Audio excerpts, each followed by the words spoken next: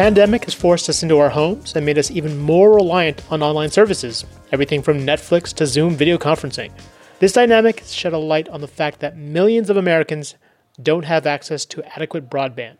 And with the lockdown triggering the worst economic meltdown since the Great Depression, some may soon find themselves struggling to pay for whatever services they can get. I'm Roger Chang, and this is your Daily Charge. With me today is Jeff McElfresh, CEO of AT&T Communications. Jeff, AT&T boasts nearly 170 million wireless subscribers and more than 15 million home broadband connections. But the FCC estimates that more than 21 million people in this country don't have adequate broadband, which is a nightmare right now. What is AT&T doing to help close that digital divide?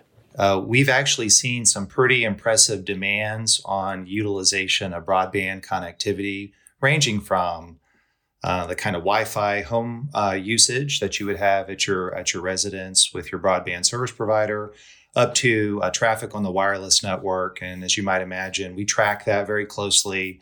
We look at the increases in traffic across all types of applications, teleconferencing and video conferencing being of really high utilization rates right now. And I'm pleased to report that the AT&T network is performing superbly during the pandemic. Having said that, as we were entering the shelter-in-place orders that you cited at the opening, there was a rush for many corporations looking to mobilize their workforce to being able to work from home productively, as well as consumers of all types looking to ensure that they had the best broadband connectivity to be productive, either with their employer or, as we have recently learned, be very important for their children where schools were closed and teachers needing to connect with their students to continue distance learning. And so, yes is the answer. Broadband is a strong, high demand product, and we're seeing consumers flock to more and more utilization of those products and services.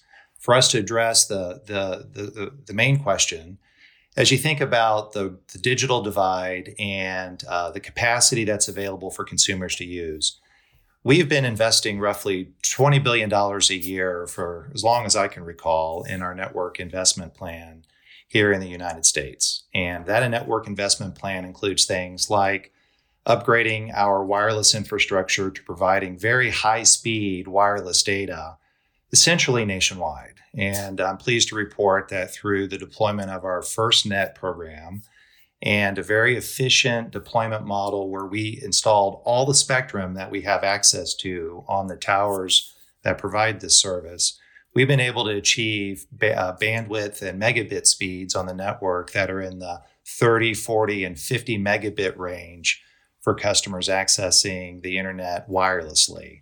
And just to be clear, FirstNet, for those who don't know, that is a network mostly built for first responders, correct? Yeah, that's correct. It's been designed exclusively and specifically for the use case of keeping first responders connected in an interoperable fashion, and it provides them a priority access to resources in areas of the country in case of an event or a crisis. And it really facilitates their ability to conduct their mission to support the public. Well, we're in, as big of a crisis as you can imagine around the country. What have you seen with FirstNet usage? Demand for FirstNet has been at an all-time high, as you might imagine.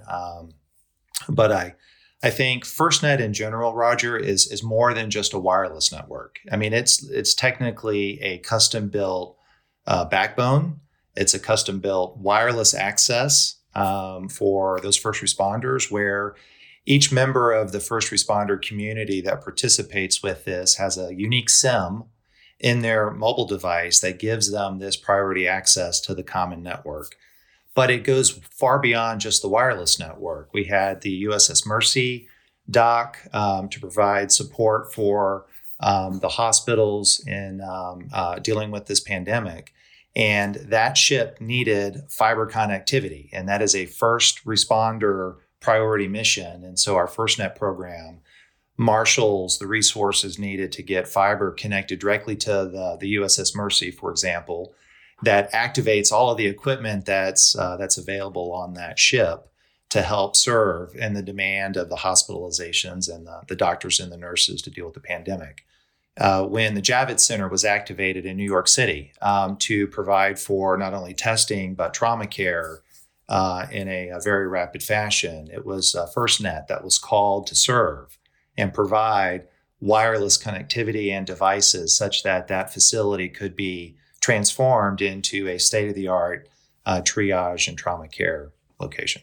And just to be clear, when you say you're connecting the USS Mercy with fiber, like not physically fiber, like with wireless, or like how are you connecting a ship with fiber connectivity? Oh yeah, no, it's this is a pretty important point. I think that you could probably stitch through a broader conversation. Facilities like the USS Mercy actually has an ingress point, a connection box, just as it would pull up and plug into power. It can plug into a data network, and it's probably not a surprise that there's not a whole lot of fiber just sitting out on all the beach sides in the ports waiting for a ship to dock. That's not something that you would design or ever engineer for. However, in this case, we were able to re-engineer a particular fiber route and make a last mile fiber connection to that ship in a matter of a day, roughly, to turn up all of the data services on the boat. All right. Well, circling back to the issue of broadband access, and something I want to talk about is something called the homework gap. And if you're not aware of that, you probably are if you're a parent. But if you're not, it's the idea that slow or unavailable internet makes it difficult for your child to keep up with school, homework, doing things online, and that's been exacerbated now by the fact that we're all doing things online. Distance learning is the norm now. My oldest is 4 years old, and I struggle to get him to pay attention to even a 30-minute Zoom lesson. And I have decent internet, and so for a lot of folks who don't have a steady connection, this is a real problem. What is AT&T doing to kind of help shore this up? And so there's a couple of solutions. No one solution, I think, is the perfect one. I would tell you there's many activities underway is probably a better way to describe it. As we've expanded our coverage and our capacity of our wireless network itself, not only are we putting spectrum up on the towers, but we're having to connect fiber to all of those towers.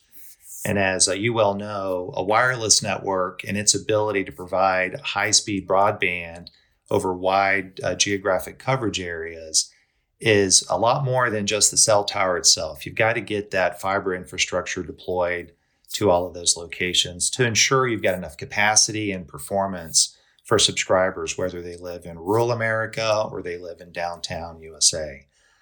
So the network investment strategy and the expansions that you see AT&T partaking in helps bring more capacity to the rural parts of America. But at the same time, getting the network built is only one part. You've got to provide for devices and access to that network. And I'm really proud of the work that AT&T has done in partnering with school districts across the U.S. in many states during this pandemic to offer a special promotional offers for students to connect for free during the pandemic season or this pandemic period. And that's also not just the end user, the students, but also the teachers and the faculty as well, because we're all part of this.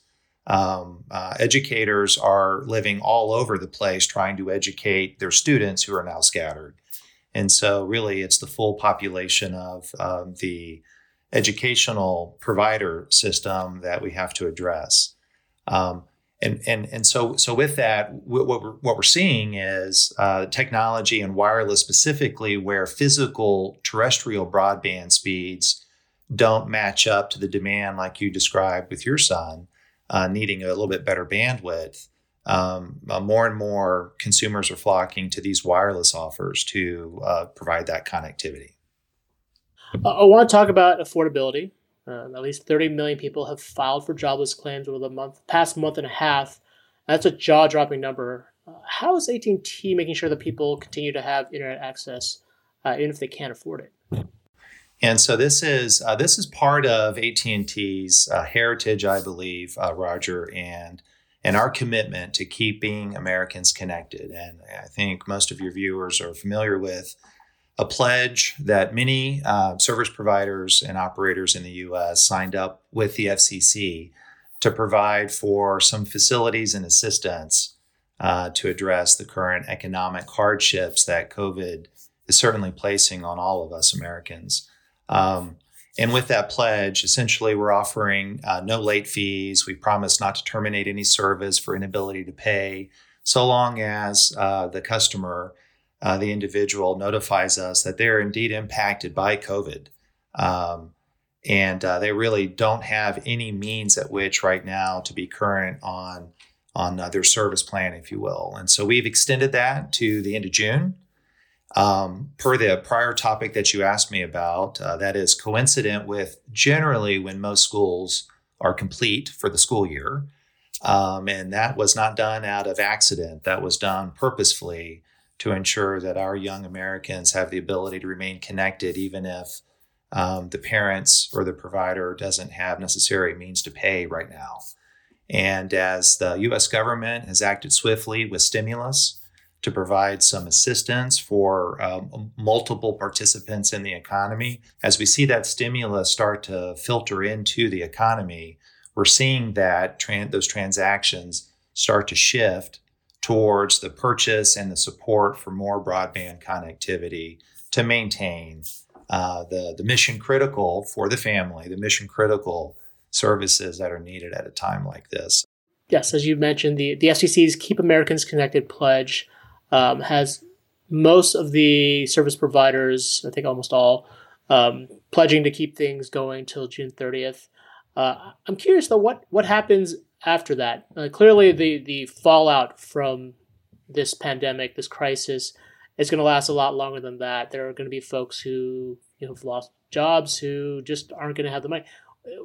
Have you discussed or having plans for how we keep things going, how we keep broadband access going through next year, through the for however long the fallout really lasts? We are well prepared and have policies in place that are available on our AT&T.com/COVID website, where consumers that are struggling to pay through the FCC pledge duration, there's the procedures of how to get some assistance and some support from AT&T. And beyond that, we've got a multitude of products and services that we can offer, ranging from not only payment plans to assist in maintaining service, but also other products and services, rate plans in our wireless business, and different sorts of prepaid offers that would help support certain individuals that might need that kind of assistance. And so we're just going to have to work through that as a society, I think, knowing all good and well that the demand for broadband connectivity and the necessity of having wireless as a cornerstone to your family's productivity is vital. And that's part one of our 3-part interview with Jeff McElfresh. On Friday, we'll continue with part 2, where we talk about my favorite topic, 5G. If you have any questions, leave us a voicemail at 862-250-5713. For The Daily Charge, I'm Roger Chang. Thanks for listening.